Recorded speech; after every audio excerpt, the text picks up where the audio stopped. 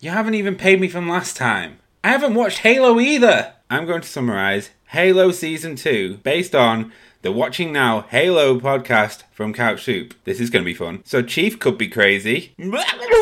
Cortana's had a facelift. We're a bit mixed. Quan and Soren's story is really boring. Is it over yet? Reach is f***ed. Reach for the stars. You all are gonna die. Spartans have a new leader called Ackerson. More like Dickerson. Apparently McKee is alive? She didn't die on screen, so she's probably not dead. Key's definitely not dying. Right. And the flood is coming. Is the water on this planet? What do I know? You should be listening to the Watching Now Halo podcast everywhere podcasts are available. Where's my money, Drew? Are you ready to go down the rabbit hole? The All Things Alice podcast will explore the cultural phenomena of Alice in Wonderland. Frank Bedore, the author of the Looking Glass Wars trilogy, is your host through a wonderverse of interviews from all types of creators as they chronicle the dark yet empowering reality of Lewis Carroll's fantasies and answer the question, what is it about Alice that captivates us still today? The All Things Alice podcast, available wherever you listen to podcasts.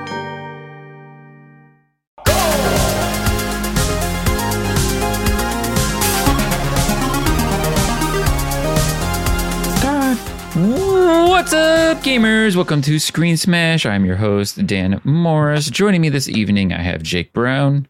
Yo. Nick McKay. What up? And welcome back to the show, lovely Baron. Lovely. And over this way is a Val. No. How's it going? Yo. Welcome back, Baron. So glad to have you back. What have you been up to lately, sir? So I've done it. I've done the impossible. I lovingly and gingerly finished Resident Evil 4 remake. Now, can you gingerly do that? No, I was sweating. Gingerly mean? Gingerly pulling the trigger for dear life and panic spraying and wasting ammo. But when I learned that you could just freely run and you could run and get people in corners and trap them on ladders, and you could just, long story short, that remake changed my mind, and I thought it should have been Game of the Year. It was my Game of the Year contender for sure. And of course, it's because it was my first time playing through it. I never played the original. I always kind of, avoided it. My first completed Resident Evil was the Resident Evil 2 remake. I'm fresh into the scene. But that, man, freaking suplex, perfect plexing. Perfect plex. The guys are professional. Superhumans who are not zombies. They are zombie-like. They are infected people with a disease. Let's get it right, people. One of my favorite reviews I've read for Resident Evil 4 Remake actually said 5 stars, you can suplex grandmas. Yeah. That was the review.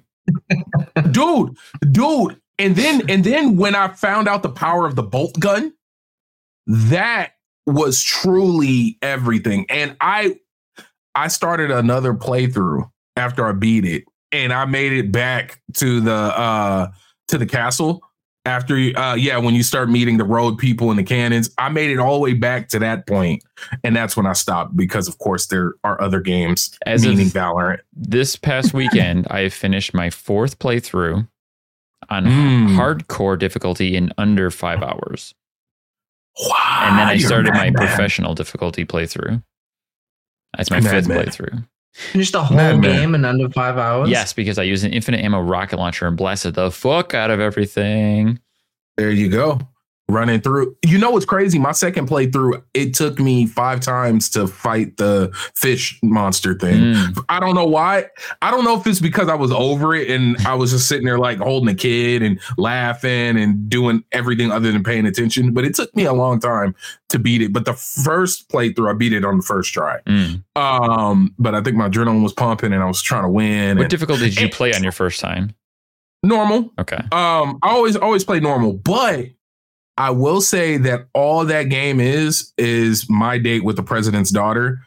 But with infected monsters. That's all it is.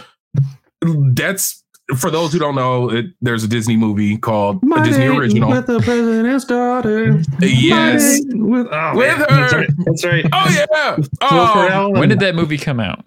Oh, 98, 2000? Maybe? Yeah, late 90s, early 2000s. Yeah. Fact check. If it's Fact check. 98. Now I'm curious because like the timing for that would have been like Resident Evil 4 came out in 2003 or 2004 originally on the GameCube. I wonder if there's inspiration, well, bro. because there's footage That's out so there of what funny. Resident Evil 4 used to look like. The original Resident Evil 4 build was a very different game. And then they like redid the whole thing. So you can find footage of the original Resident Evil 4 looking more like Devil May Cry almost, with like way more action combat.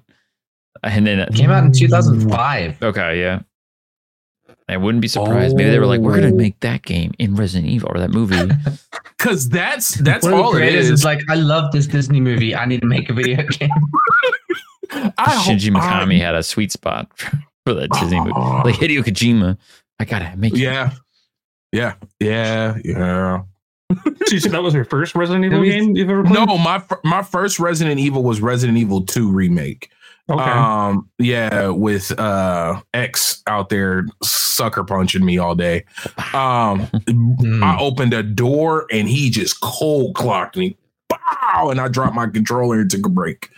There was a lot of breaks that had to be taken, but yes, I get it. I get why there's so much love for Resident Evil 4. I understand. This makes me question. I have the question. I just recently saw this comedian that talked about how he thinks that white people are the only people who do things that are scary for fun.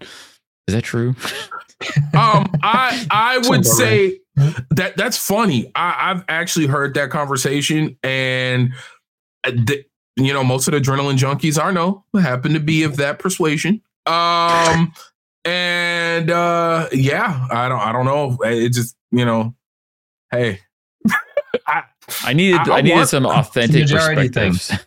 Yeah, look, I'll say this. I've thought about parachuting, but the idea of like jumping out of a plane and then having somebody with the parachute on catch me, that sounds crazy. Or like, hey, let's jump off this cliff and free float all the way down and squirrel suit it. Like I'm stressed out on the freeway in traffic.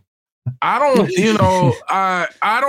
there's not many, I get, I don't need that much excitement, day to day. I don't know if it's environment, nature versus nurture. I don't know, but I will say that a video game is more than enough excitement for me.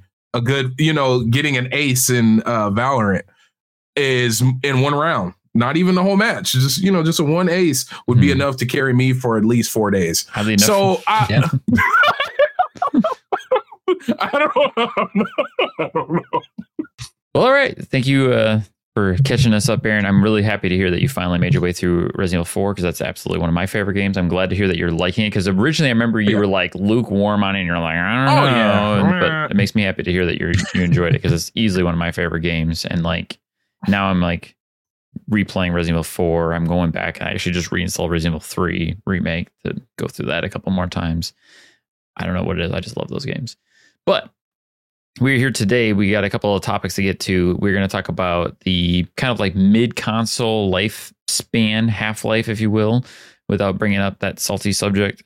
And we're also going to talk about the recent Xbox podcast where we got some pretty juicy updates on the state of Xbox after a harrowing couple of weeks on social medias where people were like losing their minds thinking that Xbox was going to like throw in the towel or just give up and start selling their games on other platforms because there were rumors that Xbox games were coming to other consoles.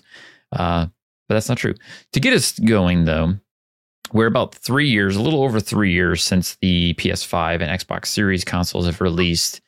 And now there are talks from PlayStation talking about, that they're already like looking at the PlayStation 5 as being in the back half of its life.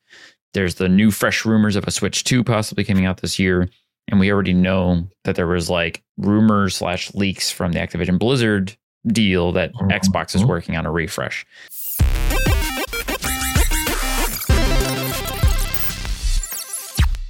Well, I'll start on the PlayStation thing. I mean, there was one of the Sony execs recently said that the PlayStation 5 is entering the latter stage of its lifespan, which does make sense because, you know, the trend that we've seen with consoles is that a console comes out and it's out for about 7 years and then we get a new one. You know, I mean, that happened with PS3 came out in 2006, then we got PS4 in 2013, and then PS5 in 2020. So it seems like it is like we're definitely in the halfway stage of it.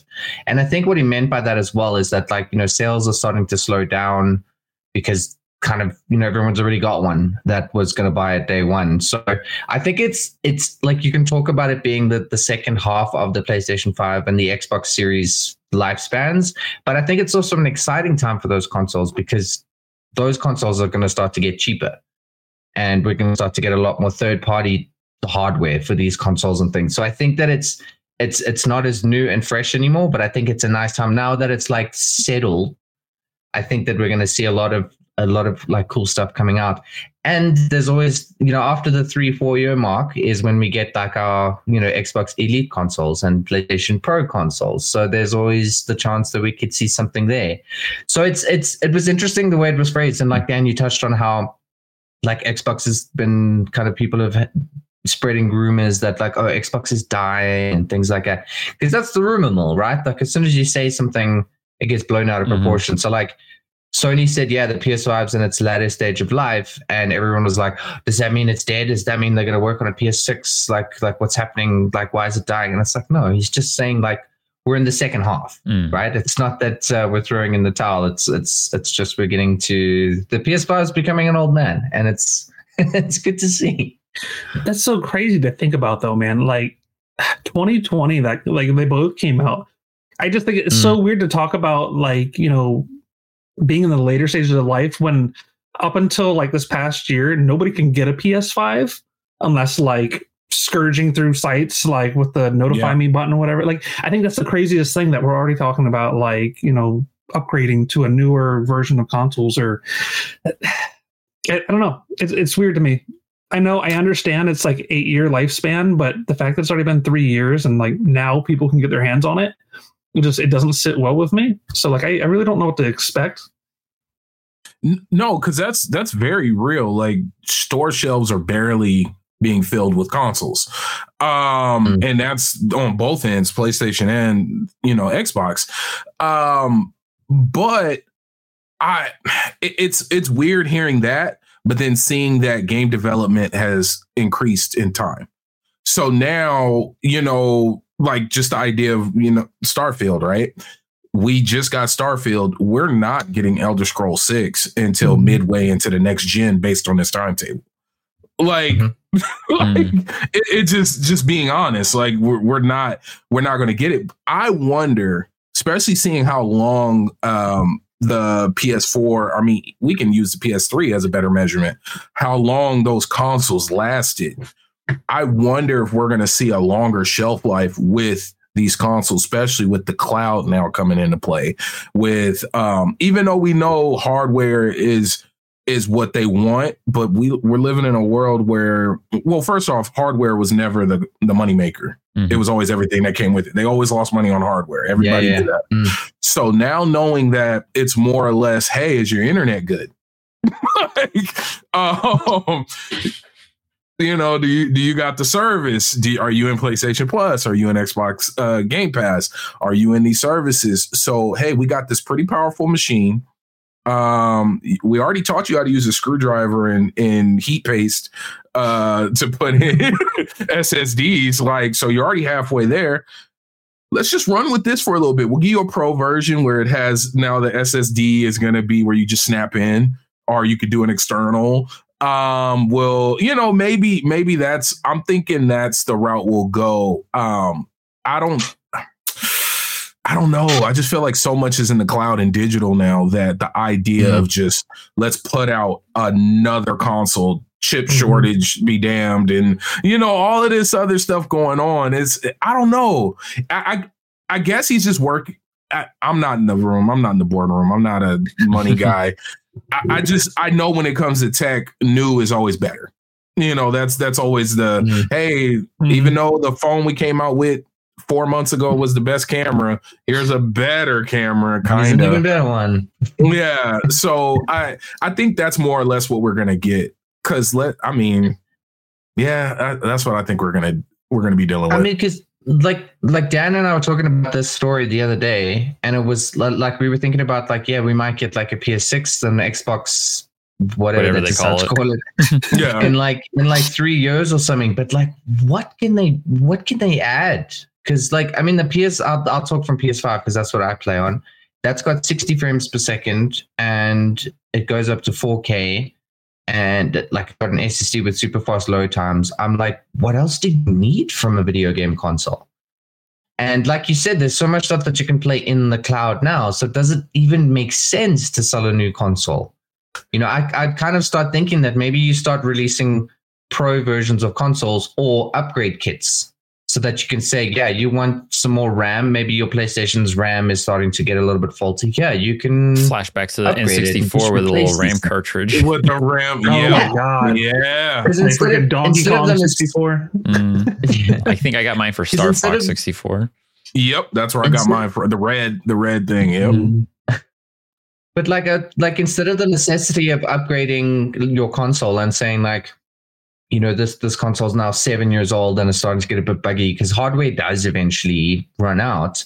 Maybe it becomes smarter to say, listen, we're not going to do a PS6, but we'll do an upgrade kit as a PS6 kind of thing. So we say you can just keep adding because you can't really change the components of an Xbox even bigger. PlayStation. Adding modular pieces. Old school Sega for real. It's the Mega Drive and everything. It's going down. I honestly, what I think we're gonna get, and it's gonna be super funny, is I think you're gonna get a Kinect style. It's gonna come back, and now people are gonna appreciate it. Because it fits in today's world. Could you imagine it connected to Amazon? It connected to Spotify. It's already connected to all of your things, and it's just going to be now voice activated, like everything else in your life. We tried to give you guys with the Xbox One. I missed the voice activation on Xbox One. Oh, I played Skyrim with my Kinect. I was one of those people. I was heavy. So knowing, I think that. We were talking about augmented reality and stuff or with the PlayStation 5, it could be a whole unit where it's already pre-set up for you to use your, the PS6 is going to come with your, the VR. I don't know. I imagine more of these things than straight up, hey, this console is just more powerful. I don't picture that because outside of loading times and quick resume, there wasn't a reason to get a Series X. That was the selling point was, hey, it looks a little prettier, but now there's quick resume. Mm-hmm. But that was it. And so now knowing, as somebody who plays PC, I assume we all play PC. Am I the only one here? No, I play PC as well. Every now and then, yeah. Okay. What could they offer you right now to make you be outside of the fact that it's just new tech? Because I'm a tech junkie. I have a Quest that I haven't new used. shiny box. Yeah, so yeah. Look, I have a Quest that I haven't used in months. It's right there. So I get it. But what? I remember having the same question though going into this generation. I remember thinking the same thing with the PS5 and the Xbox Series. How much better can it be? Sure, faster SSDs. Sure, more RAM, sure, some more features, but then there's ups and downs there too, because I remember when the PS5 first came out, we had new features, but then they took away features. I'm what happened to my albums? What happened to being able to sort games on the PlayStation home screen? The PlayStation home screen on the PS5 drives me crazy because I have OCD and I can't sort my games. So anyways, at least with the Xbox, I like that it stayed the same. But then, like you Yes. said, Baron, it added quick resume, and quick resume is awesome. Oh yeah. For sure. I love it. I still shock people. Like my wife was doing my hair as I was playing the game, and then I swapped over to something else, and she looked away and looked back and was like, "Wait!" Like it just and being in game, like not load screen, not home screen, like I'm playing, and that I talk like it's not a lot. Quick resume and faster processing is huge. Like I'm not going to sit here and act like I didn't get a new computer just to get a stronger i7. Like, so I get it. I don't know. I guess I don't know what I'm looking for. I'll tell you what I'm looking for. Oh, there we like go. you started talking about like the Kinect and stuff, like how that will come back. A feature that I loved when the Xbox One first came out, I think Dan and I were talking about this like last week or a few weeks back, the snap feature. Do you remember that? Remember how they have the snap feature to where it opens up the little like picture-in-picture screen? Dude, watching Netflix up in the corner while playing a game, that was like the greatest feeling. And it's like, have you ever, I'm pretty sure a lot of people tried. I had like my PS3 hooked up in the bottom, top right corner, and I would play the PS3. It was laggy as hell, but hey, oh, dude, at the time I was like, I feel like I shouldn't be doing this. I wish that stuff would come back. I love that. I don't know why they remove stuff like that, but I would love to see that. And I would love to see the Kinect come back in like some type of form. Like the Kinect wasn't perfect, but I think they were on the right track of tech wise. That was one of those things that like Xbox pulled the trigger too soon on that kind of thing. Usual. Yeah. And like they were ahead of the market, so people rejected it initially. Yeah, that was pretty much the issue that they ran into. I've actually written an article about this, how I think that Xbox did the right thing, but too soon. And that even comes down to like the digital licensing crap that they got when the Xbox One came out, because that's what everything is now. Yep. Yeah. They always fall on the sword. They take the heat, but then instead of continuing with it, they axe it. Yeah. Well, it was axe it or die pretty much, because everybody was basically saying that they were like fucking up hard. But I wanted to double back a little bit to the cloud gaming aspect. And I think that this is a big avenue here because, to your point, Baron, why do you need a new console when I can literally pick up my phone or my tablet or any device and just boot up a game that's running on some server somewhere? I don't need the technology. I don't need the hardware. I just need a screen and an internet connection, which is kind of like the big thing that Xbox has been pushing for. And that's what they're kind of leading up to and building towards. We'll get into that too when we get into the Xbox podcast update. I know Sony's working on a lot of that too. They now put out like the PlayStation Portal PSP, but not a PSP. But that's kind of like a same thing where you're playing the games without necessarily having to have the hardware. You do need to have the hardware. You still need the PlayStation 5, but you can play it from somewhere else. And you have remote play and you've got cloud gaming, but it's not, I don't know, it doesn't feel as good on the PlayStation. But still, that's kind of the future. With cloud gaming, you don't really need a console. What me personally, for the nostalgia factor, I miss the iterations with like the exclusive consoles with like the Gears of War console, the Xbox, Halo, the different versions. Because I used to get those different versions because I thought they were cool. You know, and at least Xbox and PlayStation have kind of mitigated that. Thank you, Jake. With like the skins or the wraps or the panels. Yeah. You know, those kind I of things. robbed. No, like, why wasn't there a Starfield edition console?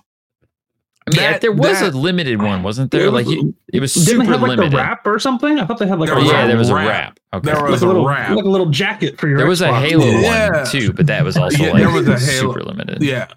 No, but like once again, it was a perfect storm of just weird times.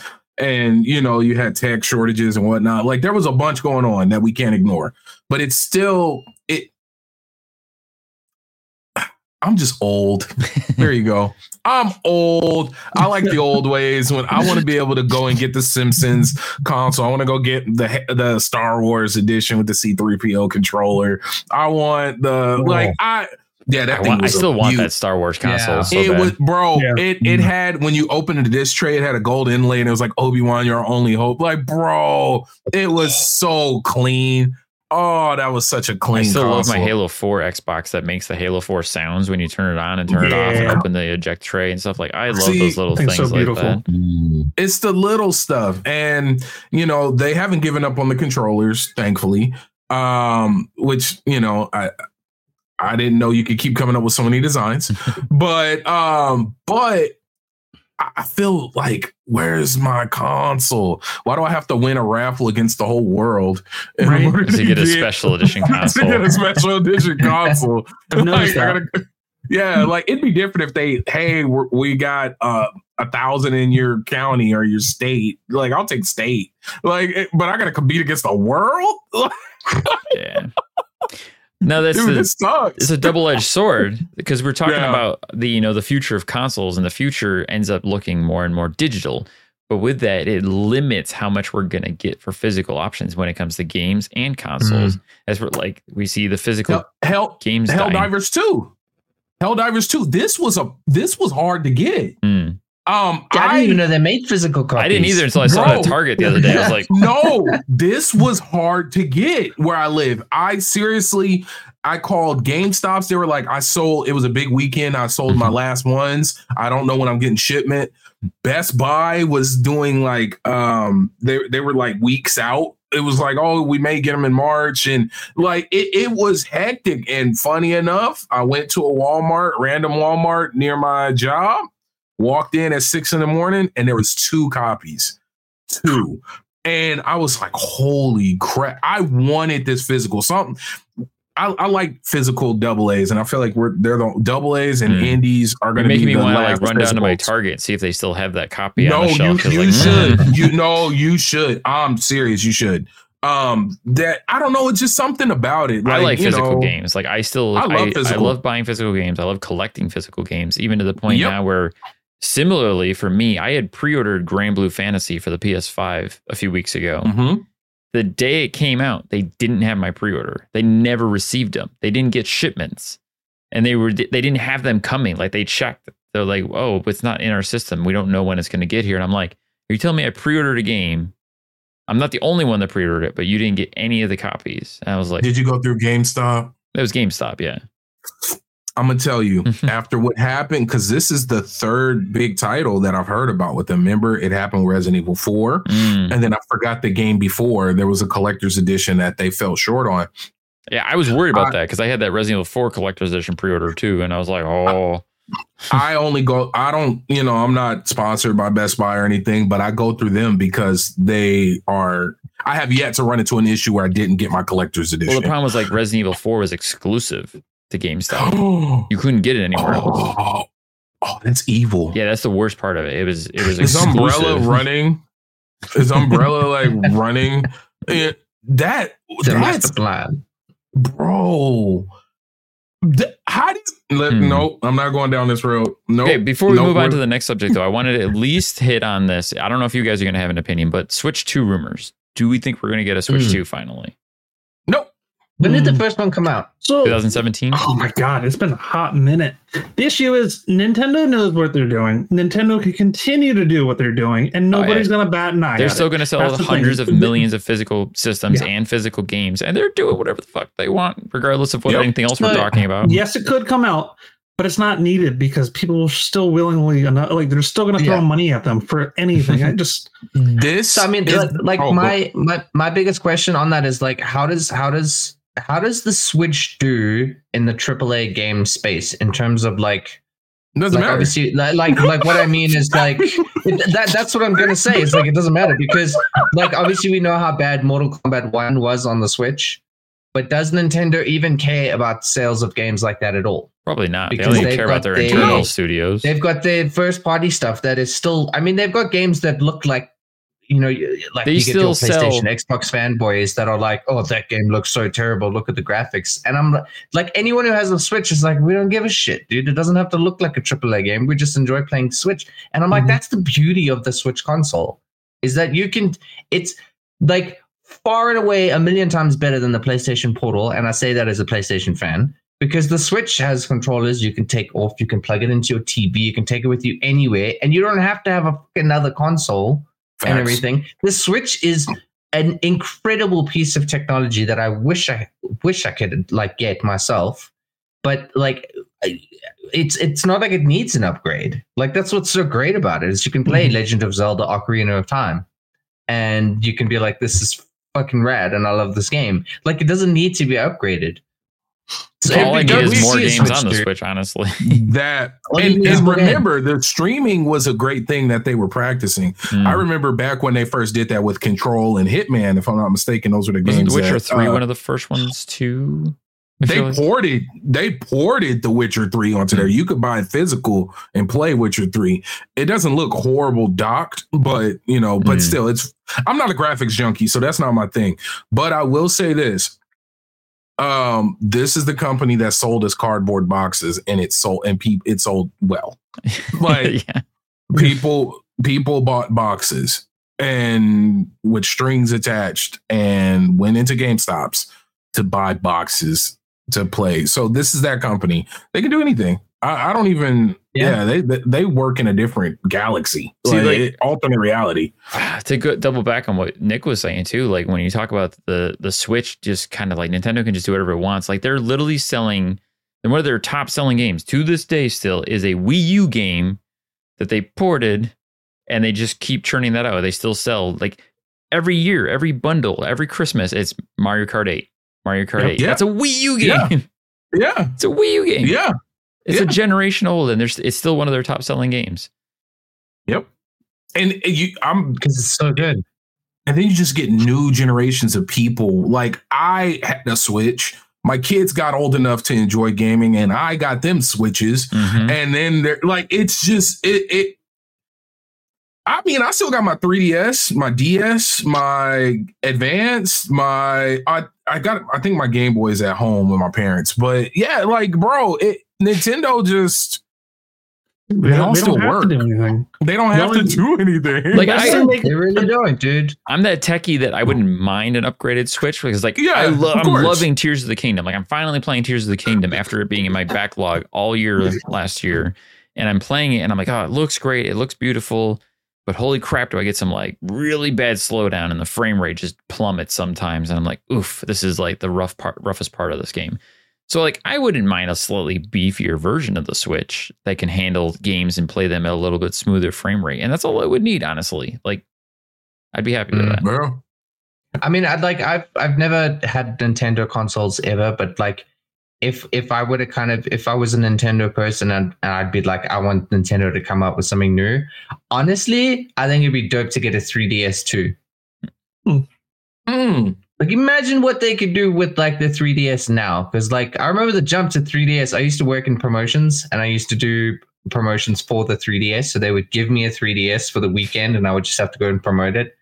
So I would literally just be playing Street Fighter 4 the whole weekend on my 3DS. It was so amazing. Like, imagine what they could do with the 3DS now. And like, they could add like maybe more augmented reality stuff. Like, I think that would be cool. So if Nintendo's thinking about new hardware, I'd look at a new DS. I mean, or just a Switch 3D or whatever. It's already a portable. Like, or what did he say? What did Ryan McCaffrey say? The Super Nintendo Switch. Like, that's all they gotta call it. Yeah, and Super it would Switch. be a home Super run. Switch. That's what I want. The Super Switch. But think about what you just said. Like, that goes back to like almost a return to the past to bring us current. Like, you connect, but not even just nostalgia. It literally is the world we live in now. Like, everybody, like that whole. It's funny because you could give the whole presentation for the Xbox One release today, and it would be a home run. That's the craziest thing.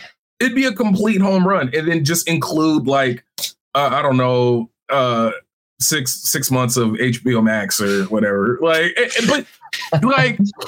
Heck, I got Crunchyroll from Xbox Game Pass, so no, we're not doing it. No. I would just love the option for Nintendo. I hate that they don't have a virtual console and that they put it behind a subscription. I hate that. I wish you could just buy those games individually. I would love that. But like, I don't want to pay $60 for the 64 expansion pack. Like, can I just buy Donkey Kong 64 or Paper Mario? Like, can I just get that instead. I hate the subscription nowadays. You know what I hate even more is that PlayStation adapted that same model with the PS1 classics. I hate that. That drives me nuts. They have Resident Evil 1 as a PlayStation Plus game that has achievements or trophies, but you can't buy it. You have to have the PlayStation Plus premium membership to play it. And that drives me crazy. Yeah. I'm sure you can buy it. No, you can't. No. Checked. This is why they're actually, from what I understand, these are some of the reasons why that big lawsuit in the EU is going on with PlayStation, because of them being the only storefront and them having everything locked. Like I don't even think I could buy you guys a game through the store and send it to you. Like I have to send you credits. Yeah, but this is like you're the only storefront. I can't buy your product anywhere else. All I can do is buy your codes, not your codes, your credits to yeah. And then you do situations like that where you don't even sell me the product that you only have access to. Mm-hmm. Nuts. So is that a thing for Xbox? Can you buy a game for someone else? Yeah, you can gift games on Xbox. Steam. Do you have to have an Xbox account to do that? I think I don't know. I've never done it. I've only done it through Steam. I've had an Xbox account for 25 years, so it's hard for me to say if you wouldn't be able to. Because this is the thing. Like, I thought, this was for PlayStation, but I thought it's so frustrating. It's like my dad, I think it was 2 years ago. He was like, "What do you want for your birthday?" Right? And I said, like, Horizon Forbidden West had just come out, and I said, like, dude, this game. Like, if you could buy me this game, I'd be like, oh, this would be amazing. And he's like, cool. How do I do that? And I was like, okay, because he lives in another country. He lives in so like it's difficult for like you can't just buy it and bring it to me or something. Gotcha. So I said, yeah, let me have a look, and I'd researched for like 4 straight days. How can like someone who doesn't have a PlayStation account and stuff like that, how can they like buy me a game? And why is this not an option for someone to go onto PlayStation's or even Xbox? I don't know if Xbox does this. No, you don't have to have an account or anything, but like you go onto PlayStation's website and you say, I'd like to buy this game for someone else. Then you purchase it and you get the 12-digit code, and then you can give it to someone, because the code it's not like you need to have accounts and things like that. You just get the code. Now, I can hit on this because when I worked at GameStop back in the day, there was a time when people would come into the store and they would buy digital codes games for people and it would print on the receipt. And then they stopped that. Sony specifically stopped doing that. And people would come into the store and say, I want to digitally buy this game for my friend, family member, loved one, whatever. And it would be like, oh, sorry, we can't do that anymore, but you can buy the currency. And they're like, I don't want to buy the currency. I want to buy them the game they want, because I don't want to just give them money. I want to buy them the thing that I know they want, because it means that much more. And it's like, that's not an option anymore. It's just gone. I mean, that's how we had to do it. Was I had to get the currency on the store. That's how I got the game. So I still got the game at least. But yeah, I mean, that's like it feels like a massive oversight in the biggest focus of gaming right now is digital gaming. So it just seems like it's such a silly thing. So for Xbox, if like it's your grandmother and she's not tech savvy, can she just go into xbox.com and be like, I'd like to buy this game for I wouldn't someone doubt else? it. I feel like you could, but I can't say for sure. I just feel like you could. We're talking about Microsoft here. Like, they definitely want to accept your money any way possible. But let me see. But I know for me, I didn't realize it until it got pointed out. I want to say it was a couple months ago. There was a lawsuit that was coming about. And I didn't realize how much of an issue that was. Like, and then hearing that example, that's frustrating. Like, that's to a point to where I would just give up and be like, yeah. I had an issue buying the console version of Final Fantasy 14. I had a major issue where I ended up having to buy it multiple times because I clicked the wrong version. Like, I bought, and then I messed up my subscription, because how you're supposed to be. I don't know if you guys play Final Fantasy 14, but now you could get up to level 75 for free. But I messed that up with my account because of the way I purchased it on PlayStation. That's also a tricky thing with Final Fantasy, because I've had issues with Final Fantasy 14 too, where I mistakenly bought an upgrade or a new thing, but it activated like a new service account, and then I had to call them and like have them merge the service accounts because I didn't know. See, it was a whole. I didn't want to go through. I did not want to go through all of that. Like I was like, no, thank you. Let me see. I'm trying. Oh yeah, I'm not even logged in on Xbox, and you just have to set up a Google or a Microsoft account, and you can buy as a gift. Like you just click buy as a gift, and it just seems like such a silly thing that I don't know why PlayStation doesn't do that. Because I mean, like, so to explain the process with this, I said to my dad, I was like, okay, this is the game I want, and there was no way to buy it, like for him to buy it for me online. So I was like, cool, just buy me the currency. And then he wasn't able to get the currency in because it was also region locked. And it became like a whole thing. And then he wanted to buy the currency on it's like South Africa's version of like Amazon. It's like our website buying place. He's like, no, cool, I'll just buy the currency through there because that's the other thing. And they don't sell the currency. You can buy memberships and subscriptions, but they don't sell the currency. So it was like, how do we do this? Because sending the actual money overseas is like expensive. So we found a long way around it, and basically, like one of his accounts, like he just sent me the money, and I was able to buy the game. But I was like, what a mission for my dad to like just buy me a gift. Yeah, you should never make it that hard for people to spend money. To spend money, like you're trying to sell a game, and it's not just like some random game. This was Horizon Forbidden West, which it came out like a week before that, and it was frustrating. And it just, oh man, like it really should be. You should be able to go onto Sony and be like, I want to buy this game. Give me the code, and then you could just send that code to someone else. I even looked into that for like doing promotions for our show, like to gift games, and like you can't do it through Sony. You can't do it. Yeah, we ran into that too. It's always we'll send you a gift card, or yeah. It's just we're in that digital age of gaming. I feel like it needs to be as easy as it possibly can be, because it is ridiculously easy. On my phone, I can buy a game and then click download. And as soon as I turn my PlayStation on, it starts downloading. I mean, that's so easy. It should be easier in other respects as well. But yeah. Speaking of easy, I'm going to segue into our next topic, which is the Xbox podcast updates that we got last week.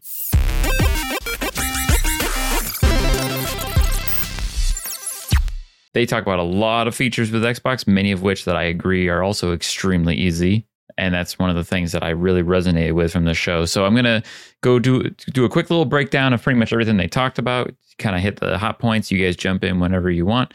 But essentially, for those of you who didn't catch it on the Xbox podcast last week, Phil Spencer, Matt Booty, and Sarah Bond sat down and talked about updates on Xbox that are coming up in the future. This is off of a hot couple of days on the internets where rumors had come out that Xbox was porting some of their games to other platforms, most notably, of course, PlayStation, and the internet just imploded on itself. So thankfully, Xbox came out to set the record straight and give us the lowdown. So starting to show off, the first thing they talked about was the rumors, because they were like, yep, we got to nip this in the bud and talk about it. So they basically were saying, like, listen, the rumors aren't completely false. But essentially what it comes down to is there are 4 games of Xboxes that they're going to release on other platforms. Other platforms, keywording that they used. They cannot say which titles they are at this time because they feel that it's better to let those teams announce their games specifically. They also went on to say that Starfield and Indiana Jones are not going to other platforms. Those ones are staying on Xbox. There are the rumors of the games that are going. Most notably are Hi-Fi Rush and Pentiment. That's one. Thank you. Pentiment. Those are the rumored 2 that are coming out. They also did say that 2 of the other bigger games, they were saying that the criteria for these games are that they're at least a year old. They feel that those games have done as much as they're going to do on Xbox, and they want to give them a bigger audience. So that's why they're looking to push them out to other platforms. They said that these are community-driven games, they're newer games, and that they're franchises that they want to continue to invest in by doing this, by putting them out there. And I think that's very smart. Like, we can go back to Helldivers. Absolutely, Like, why dude. wouldn't you want Helldivers to be playable on other platforms? Like, Especially where it's doing now. Mhm. yeah, like Helldivers exploded. Like, it's super popular now. Mm. And there's now a petition from Xbox gamers to get Helldivers on Xbox. I don't know. But it's like as you said that, like those two bigger games, you said like they're at least a year old, and now we've done what we can sales wise with them. We want to put them on other consoles. Why are we not doing that for all exclusives? I mean, I remember when Rise of the Tomb Raider came out, that was an Xbox timed exclusive. Mhm. And I was like, I really want to play this. But I was like, okay with it. I was like, cool, Xbox, you can have it for a year. And then they released like the 20th anniversary edition for PlayStation. It came out with all the DLC and stuff like that. And I'm sure Xbox profited massively from the sales on that because it was exclusive for a while. But then I still got to play it. And I'm like, why are we not doing this? Like, I understand the idea of like exclusivity and saying, like, for PlayStation to say God of War is only a PlayStation game, for Xbox to say Starfield's only an Xbox game. Like, I get that. But games that are smaller, like, why can't we see Spider-Man go over to Xbox?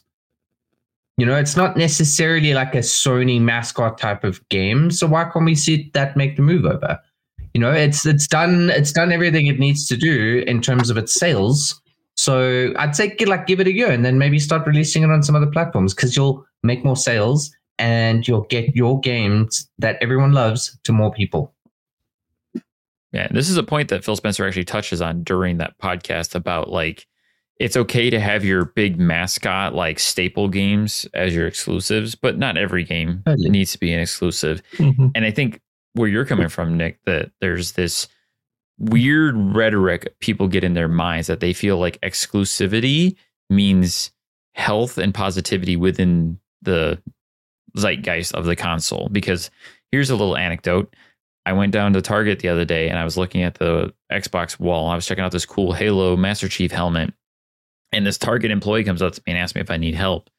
And I kind of like just BS with him for a bit. And I mentioned how I'm like, yeah, I'm kind of sad to see that this physical games are kind of dying down. And he goes, yeah, I wonder how long Xbox is going to be around for. And I was like, what are you talking about? And he goes, well, they seem to be dying off. I'm like, what gives you that idea? And he goes, well, when was the last time they shipped an exclusive? I'm like, Starfield?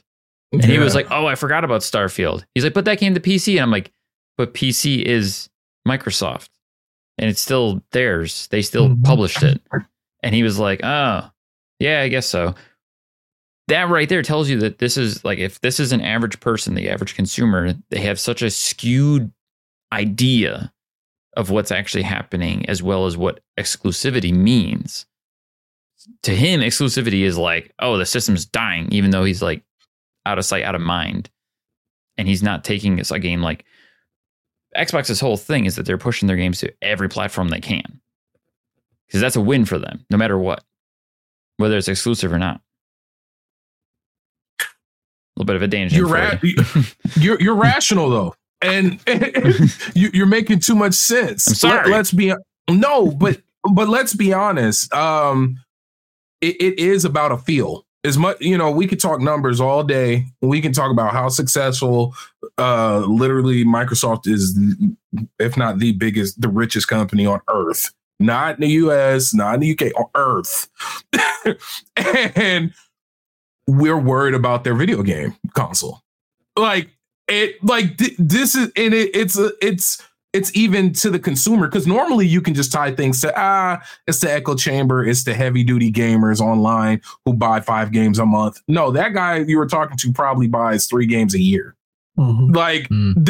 You know what I mean? And he thinks Xbox is doing bad. So that on paper means Xbox is doing bad. If the general consumer thinks it's dying, it is dying. Like that. I mean, I don't care how successful you are behind the scenes. Like with something that's, I guess, as social as this, because gaming is very social, especially now. Having a big portion of the social gathering tell you that this is whack. It's weird. Tinfoil hat on. Tinfoil hat. But it's... Yeah, I'm done. Tinfoil hat. Yeah. I mean, I definitely can see it both ways. Like, I understand that, like, you have to have your exclusives to sell consoles. Yeah. I mean, because like if you can play Uncharted on Xbox, you can play Halo on PlayStation. You can play all these games on the same console. What are we paying for? What are we buying an Xbox for? What are we buying a PlayStation for? Features? Am I buying an Xbox solely for quick resume? Am I buying a PlayStation just because it could run smoother or something? I understand where it comes from that point. But it's also like, I feel like it's a lot of, I'm going to take my ball and not share it with anybody.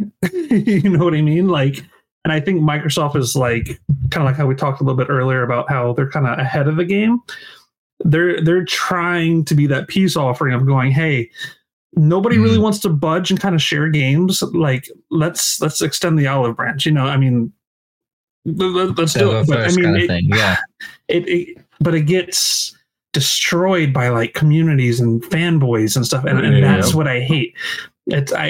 I have both consoles. I don't care where I'm playing my games. Honestly, I just want to have fun with my friends. That's it.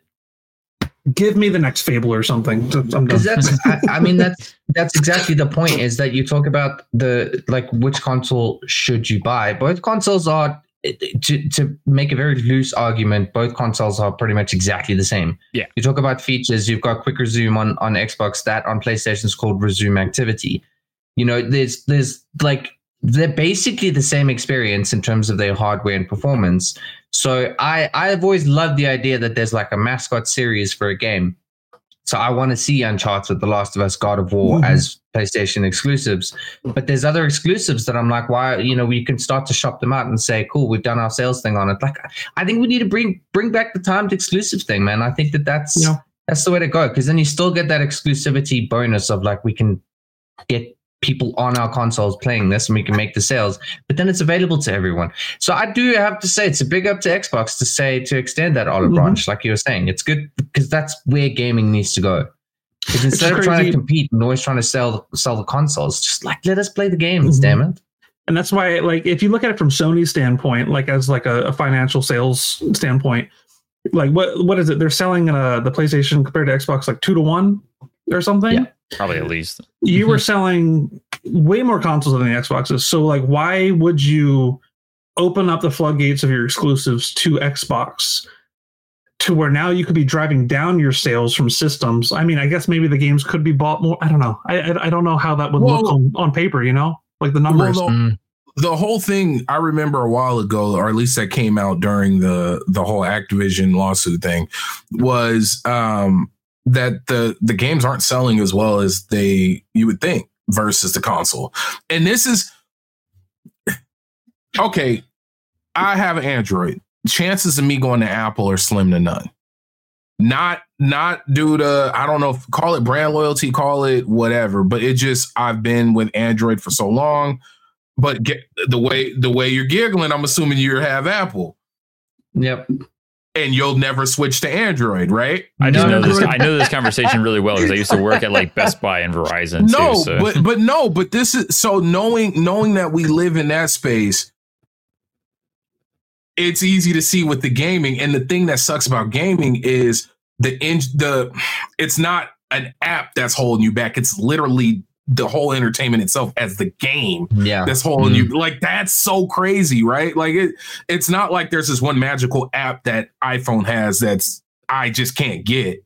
No, it's a whole experience. It's a whole 12 to 24-hour experience that I cannot access unless I go buy that phone or that console. That's a great way to phrase it. Yeah. But this is, and I don't think Sony's gonna go both ways. I don't think they'll fully, after that hit. I think they saw a hit when it came to MLB The Show, especially when it went to Game Pass. It'd have been different if it was just available to play on Xbox, but to be in Game Pass, and that's a big tick. That was a big ticket game for PlayStation. I know plenty of baseball people who, because let's be honest, it's the only real baseball experience you're going to get in a game. You're going to buy a PlayStation to play that. But where PlayStation really, like, look at what happened with Hogwarts Legacy. You know how many people went out and bought PlayStations because they thought that was the only way you were going to get to play Hogwarts because people thought it was an exclusive. Yeah, that's the thing too, is people get this weird idea that games are exclusive when they're not. Mm-hmm. They're not. Marketing. And nowadays, when it comes to gaming, when you think gaming, you think PlayStation. Like the average person thinks PlayStation. It used to be Nintendo. Now the word is PlayStation. When I go into GameStop, when I see somebody buying a console, every time I see somebody buy a console, this is just me personally, it's always a PlayStation. And they're always holding that rinky-dink box from the bottom. And the GameStop employees always telling them, hey, hold it from the bottom because it can break. The box is dinky. I don't know if everybody. Well, we all got PlayStation box with a rinky-dinky little hinge. It's a dinky box, man. Come on. But every time I see somebody buying a console, they're walking out with that. So everything around gaming for the general consumer, in my opinion, has always been it's PlayStation. So why would PlayStation be the one to? They've got the monopoly on it. That's kind of the issue, is that PlayStation have got the monopoly. So they have no real incentive to say, well, we're going to share our games. We're going to make our consoles more portable. They don't need to do any of that. Xbox is getting bigger as a publisher now, though, because Xbox has got dozens of games being published on PlayStation and on Switch. So they've got big games like Minecraft. They've got Call of Duty now. Like they've got all the Activision Blizzard games under their belts now. So they're publishing all these games. So when you're playing those games on PlayStation, you're buying and playing an Xbox game.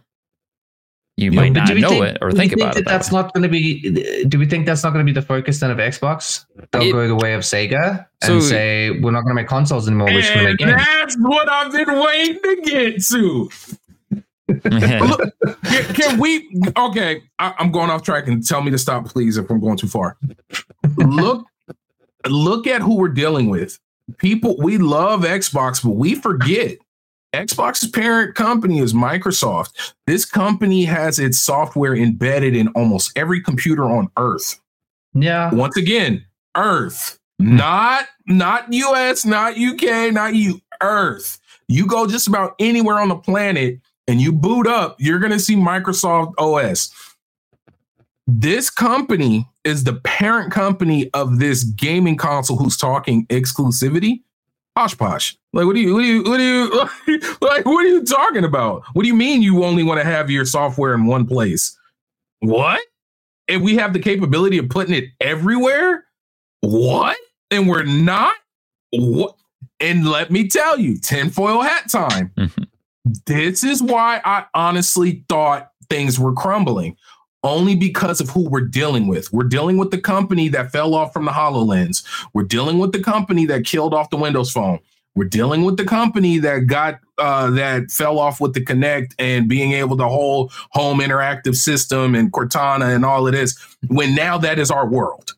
So instead, like, they are always too early and they come in too hot and too early, and it causes this ruckus. And then everybody's like, no, this is stupid.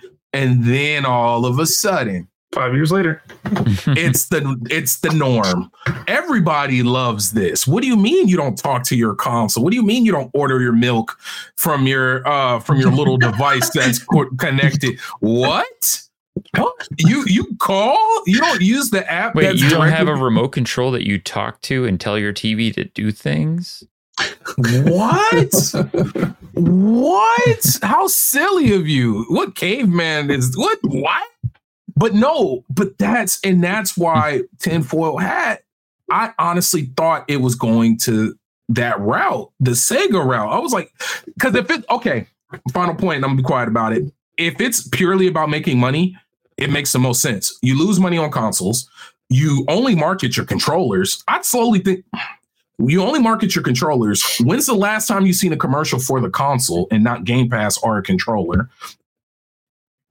I don't watch TV. So. Good point. No, but this is like, I'm talking. Let's put our general consumer hats on. You're not selling me your console. PlayStation is, and that's the difference. And that's why I don't think. Great point. PlayStation at the end of every commercial, it says PlayStation, and then you see the picture of the console, and then you see the console. and the controller, just like this. It's all pretty and neat. And they put it in your face. Get the console. Xbox don't care. But that's just it. Like, that's the difference between the two companies. The PlayStation's console is their baby. That's their moneymaker. Whereas Xbox, their moneymaker isn't the console. It never has been. It's never been. From the beginning, the Xbox has always lost money. Always. But that's where we can get into this. Like, so the bullet points, exactly what you're saying. No, you're perfectly on track with this, Baron. So to back us up a smidge, they were talking about the other two games. They did say they were going to be smaller games that were never meant to be exclusives. And they feel like the best thing for those games is to get them out on other platforms so that those development studios get the most exposure possible. I love this because it's pro-developer. It's pro-consumer. Yes. And I think that's great that they have this mentality and perspective at this. And one of those is Hi-Fi Rush. Well, rumored as far as we know, it might be stoked. And everybody should play Hi-Fi Rush. Yes, it was before Resident Evil 4 was my game of the year. See, like this is the thing. Like, just talking about the exclusive thing, is I was so excited to play Hi-Fi Rush because when we were doing the Smashies and all the Game of the Year stuff, I was like, "Damn, Hi-Fi Rush looks amazing. Why have I never seen this game?" And I'm like, I'm on the store. I'm like, "Where the hell is it? I can't find it." And then I learned it's an exclusive. I was like, "Oh." So, speaking of exclusives, though, that was another point they talked about. They said the Xbox is still going to have exclusives. X Games will still always be the best first on Xbox. And they're still developing games for Xbox to make Xbox more of a platform, too. This is where I get most excited hearing them talk, because they start talking about cross-play, cross-save. Play with your friends wherever they're playing and play on whatever device you want to play. They're making it as easy as possible to play with everyone, no matter what, because that's my biggest frustration as a gamer, is not being able to play with my friends where they want to play. It's like, what console are you buying the game for? Well, I'm going to get it for this console. Does it have crossplay? Nope. Crap. Then I guess we're not playing. Yep. And that's always been a big issue for me. Even now, to this day, I still have issues with the cross save and cross progression on PlayStation. Xbox has nailed that shit. They're still working on it. It's still not perfect, but it works so freaking well. I'm going to run through some of this stuff real quick, and then we can break some more down. They announced Diablo 4 is coming to Game Pass finally, after all the rumors after the Activision Blizzard acquisition that the Blizzard games were going to come to Game Pass. So Diablo 4 is going to be the first. It's coming to Game Pass on March 28th. They did say that more Activision Blizzard games are going to come to Game Pass. So they're going to blast Game Pass with Activision Blizzard value. They talk about the Play Anywhere, how when you buy a game once on Xbox, you get it on everything. You get it on Xbox, you get it on PC, you get it wherever you're going to play, cloud. Everywhere. There's no buying it on different versions, different platforms, like PS4 versus PS5, which is another annoyance. I wanted to quote here. Phil Spencer had a quote where he says, he's talking about the Play Anywhere technology where, players get the multiple entitlements for a game. He says, a technology I'd love to see applied to more platforms. He's specifically calling out the other platforms for not doing that. I think the leak, whoever did it, was to kind of force all hands on deck to slow this process down of becoming full on Sega. I really believe it, because I hate talking like I know what's going on, right? I really do, because I don't know what's going on, but I am a consumer and I love to spend money. I will tell you this: when I stopped seeing Phil Spencer and I started seeing Satya Nadella talking on behalf of Xbox on every not on every mainstream space, like not Twitter, not some podcast, no, like CNN, Fox, like you're not seeing Phil. Why am I not seeing the president of Xbox? Why am I seeing Microsoft? I really was ready that Phil was about to get the order, like, hey, all that cute, fun console exclusive stuff, go throw it away. We got money to make. We make money. Go out here and make this money. Go and sell these games everywhere. And it just, because if it's about profit, and that's when I started seeing Satya coming around a lot, that's what my thought was. Oh, it's a money move, which makes sense. But the game's everywhere. Like, if it's pure let's take out gaming. Let's take out love for consoles and nostalgia and arcades. And you don't even get to put coins in the machine anymore at arcades. Pinballs have a little card thing where you slap next to it. It's so ugly. But this is the world we live in, right? So it's easy for me to fathom Microsoft, not Xbox, Microsoft saying, we're stepping in, put it in everywhere. I don't, if it can connect to a controller, we want the game there, charge regular price. And if they want, we can put Game Pass there. Because let's be honest, they would put Game Pass on PlayStation if they could. Oh, yeah. I mean, they've been marketing Game Pass as the Netflix of games since its initial release back in like 2017. And that's exactly what it's become. And it's excelling. Yes, absolutely. It's the best game service that's available as a subscription. 100%. Far outweighs PlayStation Plus. So, oh yeah. But yeah, that was my whole thing, and I just, it didn't sound so far fetched. You know, like the idea of Xbox making that shift and be like, hey, you know, we're just gonna put it everywhere, guys. Sorry. The bigger notions from this was, moving forward, Xbox is always going to ensure that your library goes with you, which is huge when it comes to digital games and preservation, because that's the biggest fear when it comes to buying digital games is you'll lose that digital game purchase.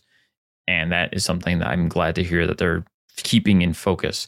They talked about how their growth rate has doubled on PC and mobile over the last 5 years. That they still will continue to have a hardware as a flagship experience. They didn't say Xbox specifically, but they did say hardware.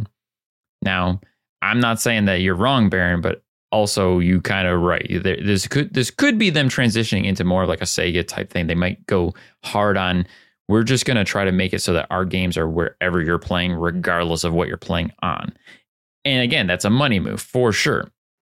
They did go on to say that they will have updates on hardware coming this holiday, as well as investments that they're making in the next generation. And they said that there's a focus on the largest technical leap you've ever seen in a hardware generation. What does that mean? Another Xbox or just PCs or just, we don't know. I'm ready to spend money, baby. If there's anything to lean on, they're saying that they're looking at the next generation, and it's going to be the largest technical leap you've ever seen. To me, that sounds like they're going to start trying to sell like supercomputers as gaming consoles. Which, I mean, if you're not buying an Xbox, what are you buying? You're buying a gaming PC. You know, you're going to spend $1,000, $2,000 or more on something like that. So maybe they're going to go like Nintendo, where Nintendo stopped selling the mobile platform and the console and just said, okay, now we're just going to take both of those and make it one thing. Maybe Xbox is going to bridge the gap of console gaming with PC gaming. It feels like something that's, I mean, it's so vague, right? Like it's just like, oh, we're going to blow you. It's like, what is it? It feels like maybe it's something that's more conceptual than just like, we're going to give you something super powerful. So kind of like VR was like a huge technical leap forward, because like this is just a crazy concept of like you get to play games in virtual reality.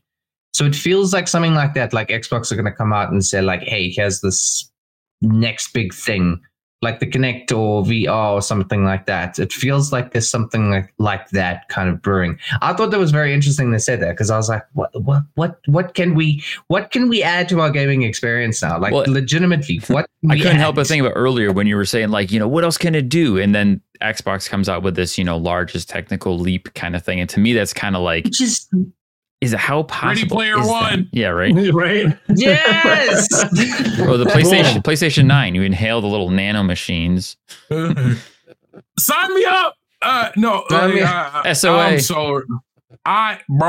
You don't understand. You have no idea. My wife already knows. My family knows. They're like, when the trial periods come up, Baron's going to be a crash test dummy. And I'm gone. And that's okay. And they know. Like it's already we have discussions. The wife knows. Decided. She's like, it's either he's gonna get in a pod to get shipped off to whatever space and frozen in time, or He's gonna sign up to be Matrix. Like it's all the way. You're gonna be They know. the Kirito with the SAO headset. Where you're gonna get like put into a coma, and then you're gonna live in the video game. They know. My family knows. I have these Barrett just conversations goes like with a them. cyborg. Half of his face is just metal. Dang. Dad? Yes. No. Da-dum, dum, da-dum. Hello, son. I love you. I love you. Designation 4.89. Let me close out a few more thoughts and then we can wrap this up. One of the other things that I wanted to hit on was another quote from Phil where he talked about respecting the investments of its players in Xbox going forward. Another big thing that means a lot to me, especially because like Nintendo has burned me hard. I'm buying digital and then you lose that come next generation. So I'm glad to hear that like my massive digital library I've been building for the last 2 generations is going to keep moving forward. And then a quote by Sarah Bond. She says, player first features cross-play, cross-save, cross-progression, backwards compatibility, being able to play your game anywhere you want because of their investments in cloud gaming and taking the games forward with you. These are all things to me that like speak volumes as a gamer and the things that I care about going forward. Plus, we're going to get more updates from a June showcase. So it's a lot to break down. Are you concerned about Xbox games going to PlayStation? I'm not. No. I would love it, dude. There's so many Xbox. There's so many games on Xbox that are exclusives that I would love to play on PlayStation. So I mean, like we were talking about this the other day. It'd be like, how wild would it be if, like, in a couple of years from now, you'd be able to play Halo on PlayStation or something? Right. Like that would be wild.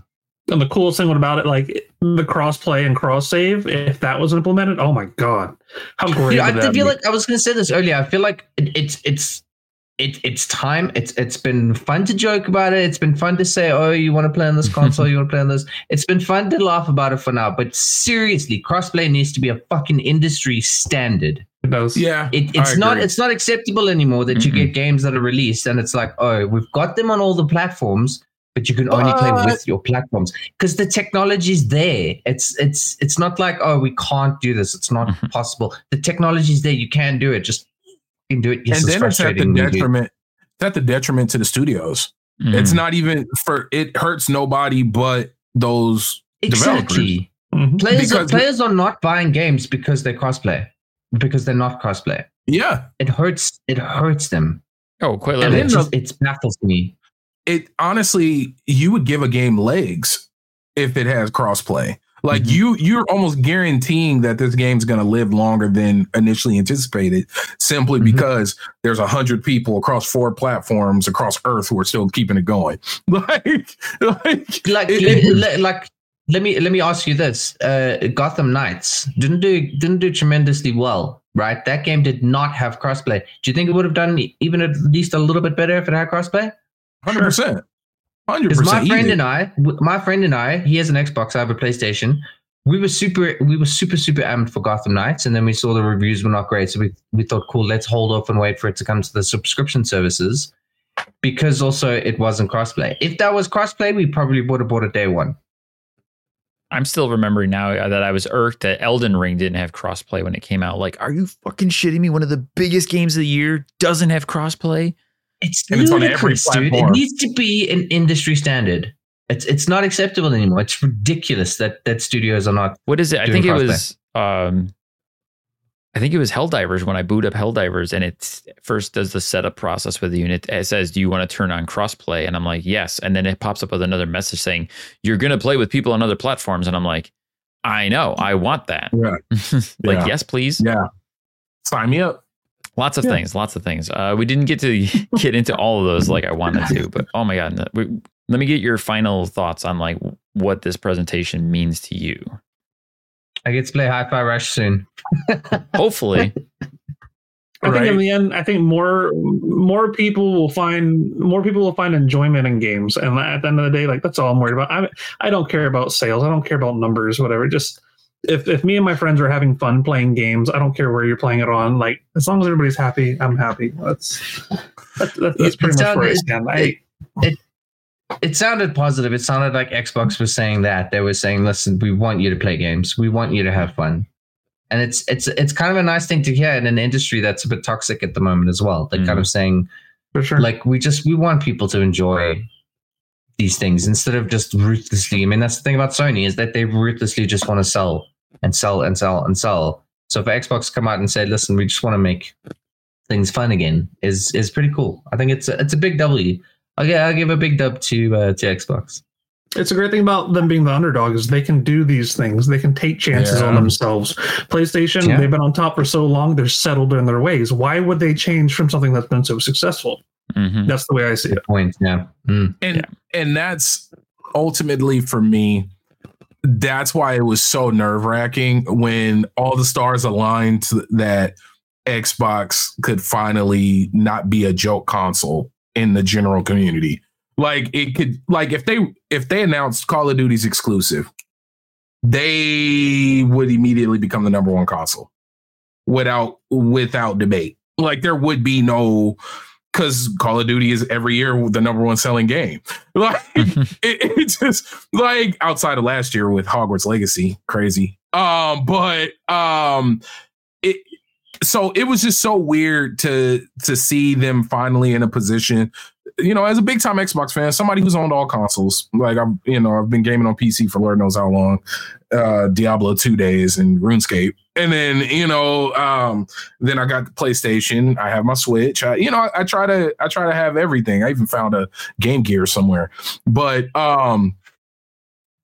just knowing that and knowing how the console warring stuff works, to see you finally get a huge leg up, every stars aligned, everything's going, and then you're like, no, guys, we're sharing. It's like, oh, what? What? It's just so weird. Like years of Xbox has no games, like going through it, being somebody a fan of Xbox, to now you're in a position to just take it home. And you're like, you know what, guys? Power of friendship. Xbox is killing them with kindness. They're taking the higher road, like, because that's something that PlayStation, they should have probably done. Yeah, it's not there somewhere. No, true. Do you think that it's? Do we think at all that it's that is Xbox admitting defeat in some kind of way? I thought they've already admitted defeat in terms of like consoles and he meant sales for sure. Yeah. Yeah. Yeah. He said we lost the last generation, which was like the generation not to lose. And with your digital libraries, you're not going anywhere. Like wherever you're rooted, you're not going anywhere else. But I think it's like you said, Dan, it's like killing him with kindness. It's kind of, I think it's Xbox saying like, listen, we're not winning the console war, but you know what? There's no reason we need to be rivals or competitors. We are in the entertainment industry essentially, and let's try and entertain people. And it's like I said, it's a huge dub. The big thing here is they might be losing consoles, as the console wars, as it were, as far as sales, the physical sales of the consoles. But what they're winning, and they're going to continue winning, is services. And services are what makes money, and that's where they're going to continue to make money. Yep. So they're going to start, like, you might not even see it. You might not realize it. They're not going to be in the rhetoric of the zeitgeist of all of those terms of the mental space that they might hold in your brain. But already, like, let's talk about the Microsoft thing. You don't even think about the fact that every piece of technology you own has Microsoft somewhere in there. Yep. Mm-hmm. I was going to say that earlier. Like all of the PlayStation exclusives, all of the people that make PlayStation consoles, what operating system do you think they use on their computers when developing?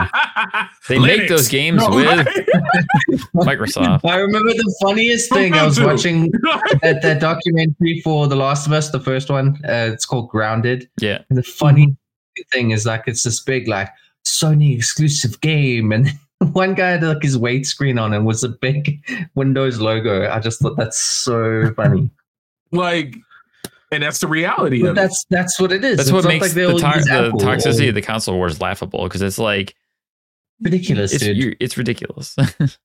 Dude, doesn't Sony use Azure? Yeah, I think so. They licensed Azure, I think, through Microsoft. Good luck playing. Like, come on. Like, your multiplayer is built in Microsoft. Like Microsoft come and on. PlayStation, Sony have deals with like Blu-ray. You know, Microsoft has deals with Azure for like they share technologies with each other. Both consoles are amazing, and we love them. Yep. I will always be an omnivore, gaming omnivore. That's how I like to look at it. Like, I have everything. I play everything. I just want the best experience for everyone. I want everyone to enjoy their games. That's what we're all about here is everyone Hell yeah, dude. enjoy your games, play your games, have fun with them, play with your friends with cross-play, God damn it. Please, dude. But yeah, with that, we do need to close out the show. Thank you, Baron, for joining us this evening. It's lovely having you. Guys, I'm going to get a tinfoil hat for the next time you're on the show. Hey, I'm telling you, tinfoil hat time. No. Brandy's got one. No, Love it. hey, no, thank you guys so much for having me, man. It's always fun chatting with y'all. Yeah. And, you know, Fallout 3 is the best Fallout. Right. Like low-key, throw that in there. Fallout 3 is the best Fallout. Just saying. Yeah. Just saying. You know, he's hacking and whacking and whacking. He's hacking and whacking. Be sure to go over to couchsoup.com, sign up for a free membership if you haven't already. There you can join us on the Circle Space where we can engage with you, our listeners, and chat with us, talk about suggestions for the show. Tell us what you thought of our conversations. Tell us how much you love Baron. And I'll send screenshots to Baron and tell him how much everybody loves him. But yeah, thank you all for being here with us this evening. This has been a great episode. We'll catch you all next week. Thank you, and game over, folks. Love one another. Now kiss. Love one another. Yay!